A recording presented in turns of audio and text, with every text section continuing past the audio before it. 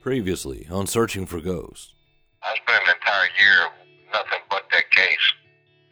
I had a super boss at that time, Winfred McCoy, and he took me off everything and told me just to concentrate on that case. Right. And I traveled several different places, and I had calls from all over the United States. And of course, we questioned a lot of people. No quote photographic evidence from police of that scene, because they aren't brought to the scene until the next day, and I don't even know if they even came then, honestly. I think that, right off the bat, the police thought she ran away. But there was supposed to be a payphone in there. Yeah, and I don't know why no one ever, whoever she called at that church, if she left, is who she left with. They say that hindsight is 20/20. In 2017, it's tempting to look back at how this case was handled, or mishandled according to many, and start hurling rocks. But context is everything. I try to put myself in law enforcement's shoes in 1996. There were no email logs to check, no cell phone towers to triangulate. Hell, Cindy didn't even have a working phone at the house. This leaves eyewitness accounts as the crux of the evidence available in this case. And while many cases have been solved because of eyewitness testimony, it is the least favorite means of law enforcement and prosecutors to bring about justice. And in listening to this podcast, you can see why. From the way the house was found to the legion of possible motives, every theory from witnesses spawns new questions, not answers. Many people I've talked to have stated that police dropped the ball, and with the case remaining unsolved for almost 21 years, that statement gets very little criticism. If law enforcement didn't mess this thing up, it would have been solved long ago, right? In the 10-year period between 2001 and 2011, Milan had a total of 5 homicides. From 1976 to 1995, it had 12. Milan, Tennessee is a far cry from the ground zero of violent crime. I don't think the television show The First 48 is going to set up camp there anytime soon. Unfortunately, the way to get better at solving abductions and homicides is to have a lot of practice. So on one hand, the residents of Milan can be thankful that they live in a relatively safe area. On the other, when something like the disappearance of Casey McDaniel happens, the local police can easily find themselves in uncharted territory. This episode is going to try to piece together the timeline of those early days after Casey's disappearance. It's time to look at the information that we have on this case and see how it was handled by law enforcement. The good, the bad, and the ugly. I'm Brandon Barnett, and this is Searching for Ghosts.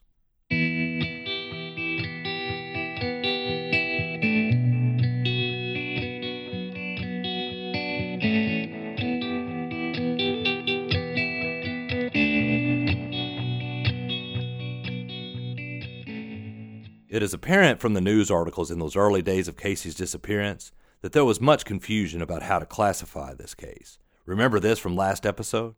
The article included a picture of Casey with a caption asking if she was a runaway or a kidnap victim. So 1 month after she went missing, Casey's disappearance was being looked at as this hybrid of a runaway and an abduction. That maybe she was lured away by someone she knew, or willingly left with someone initially, and that it turned into an abduction. An August 21st, 1996 article of the Jackson Sun had a subtitle that read, quote, "Authorities are beginning to suspect the Milan teenager was kidnapped," unquote. The article goes on to say that the department was seeking assistance from the TBI and the television show America's Most Wanted, as well as contacting local media outlets to circulate Casey's photo and description. The article also states that, quote, "After searching the McDaniel home and finding none of Casey's personal belongings missing, investigators started treating the case as an abduction. They searched the residence for fingerprints Tuesday," unquote. This was 4 days into the investigation.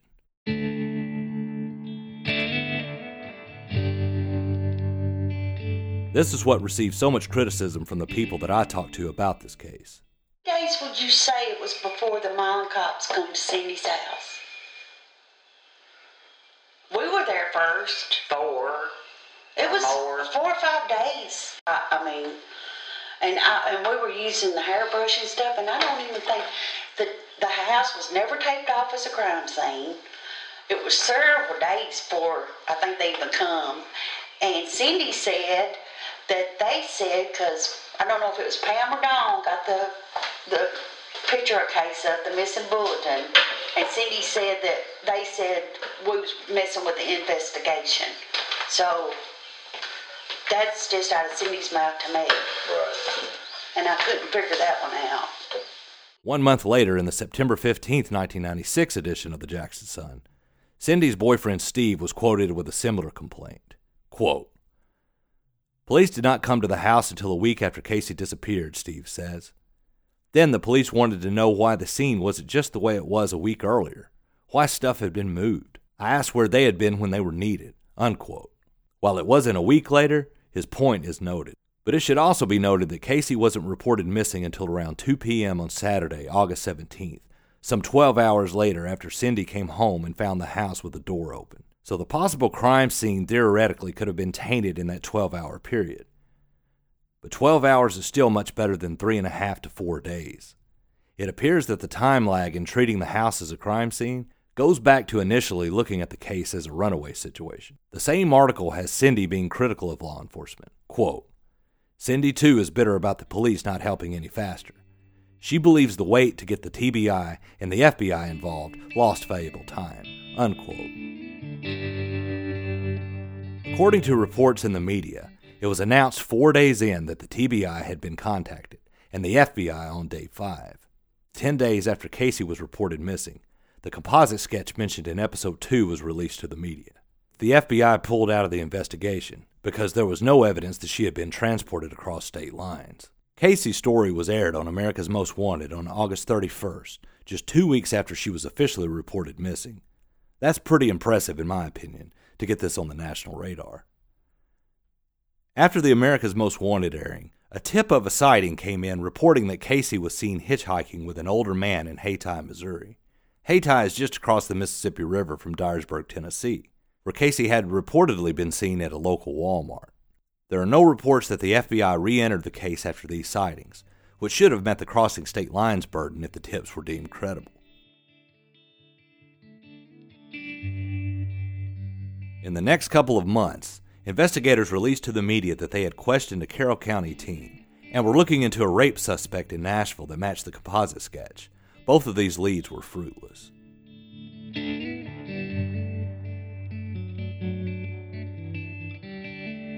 In the September 15th, 1996 edition of the Jackson Sun, the term runaway is again used for what happened to Casey, not abduction.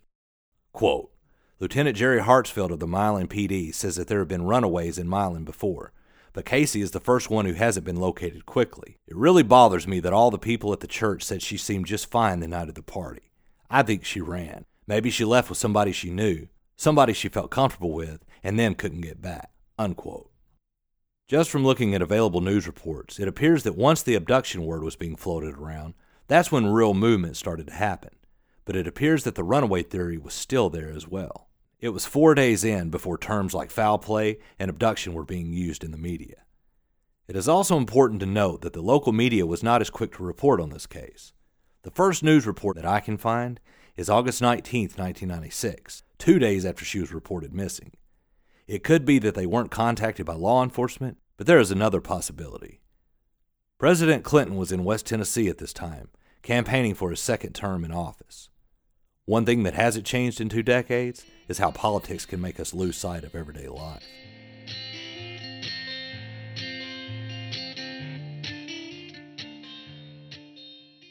When looking at the timeline, it's unfair to say that law enforcement were completely incompetent, especially after those first few days.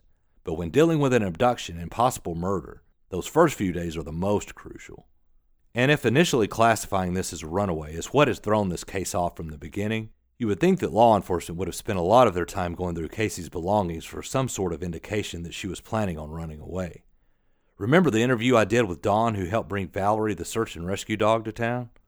She also had this to say. Like I said, 2 weeks later, it hit me. And what about her locker at school? And Cindy and I went, and they had not even, you know how little girls, right? Casey loves so-and-so, that kind of stuff. In my opinion, going through a 14-year-old school locker is the 1996 equivalent of searching email or website history. In 1996, if you want to know what a teenage girl is thinking, check the notes she writes and receives from classmates. To be fair, I know that police do have possession of Casey's diary. For me personally, my biggest complaint is how police have decided not to cooperate in any way with this podcast. The message I received from the mayor's office that they didn't want any media involvement was heard loud and clear, and I get it, to some extent. But this is the 21st century. The role that podcasts have recently played in bringing justice is undeniable. Whether it's the wrongly accused in Adnan Syed to a cold missing persons case in Tara Grinstead, law enforcement in this country and other countries are using the podcast as an investigative tool. One of my favorite podcasts is from the Canadian Broadcasting Corporation and David Ridgen. It's called Someone Knows Something. Here's a clip from Season 2. Law enforcement agrees to sit down with David, and even though they remain relatively tight-lipped, David still comes away with more info than he had when he walked in. This is a CBC original podcast. I ask the current investigator on the case, Peter Tom, again, point blank, about blood, and he remains cagey but eventually gives me a partial answer.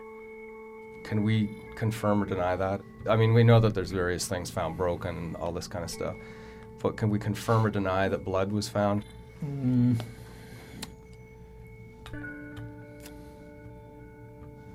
I'm just thinking court-wise. I don't want to be confirming or denying anything that may be relevant to a defense or a prosecution, right? Any blood that was substantive on the scene? I'd say there was nothing substantial. Okay. In the way of blood? In the way of blood. This is how I thought it was going to be with Searching for Ghosts. And to be frank, it's the way it should be. So I wanted this episode to be an objective look at how police have handled this case. There is no need in just pointing fingers and assigning blame. That isn't the purpose of this. But law enforcement does need to be held under the microscope to see if there is anything that they missed that could help in solving this case.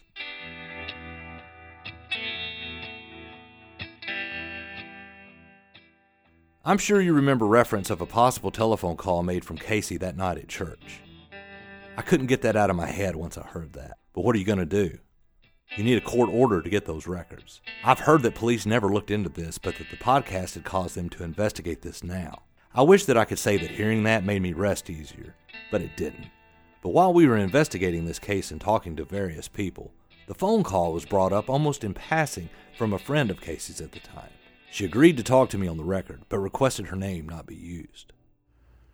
I wasn't standing right beside her, but she had said she was going to try to call and find her mom. I don't know where she called, and I don't know if she even spoke to anyone, but I do know that she said she could not get in touch with her mom. Okay, and that was at the church. That was at the church, and it was not a payphone. There's not a payphone at that church. Okay. To the best of my knowledge, there's never been a payphone. It was just a regular, landline telephone. The only reason that I can remember a phone call that night is because the phone call, had to do with me. She was trying to get permission to spend the night with me. Okay. So that's the only reason that if that hadn't been the case, I probably couldn't sit here and tell you one way or the other. Yeah. And like I said, I can't even, guarantee you with beyond a shadow of a doubt that she made a phone call. Yeah. I do feel comfortable. I feel like she had attempted to call somebody. Yeah. You know? You've never been contacted by police ever about this, right? No. Okay. No. Okay. Now, do I feel like she made plans for someone to come pick her up? No, because I was like you at 14 years old. We're all naive at 14, you know? Yeah. But I would like to think that she honestly tried to call her mom to get permission to spend the night. I mean, we had plans the next day. I had other kids staying at my house that night. You know, it just kind of made sense. And then when we parted ways that night, you know, we were planning to meet up the next day and then her stay with me tonight and just go ahead and plan on it, you know, before anything got started.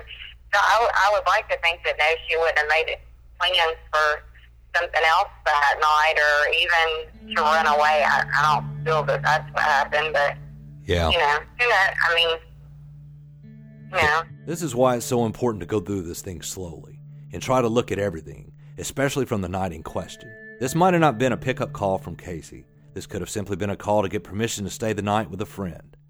But if this were never investigated, how do we know? Since Cindy didn't have a working phone at the house, who did Casey call? How many calls did she make? If law enforcement never looked into this, what else was missed?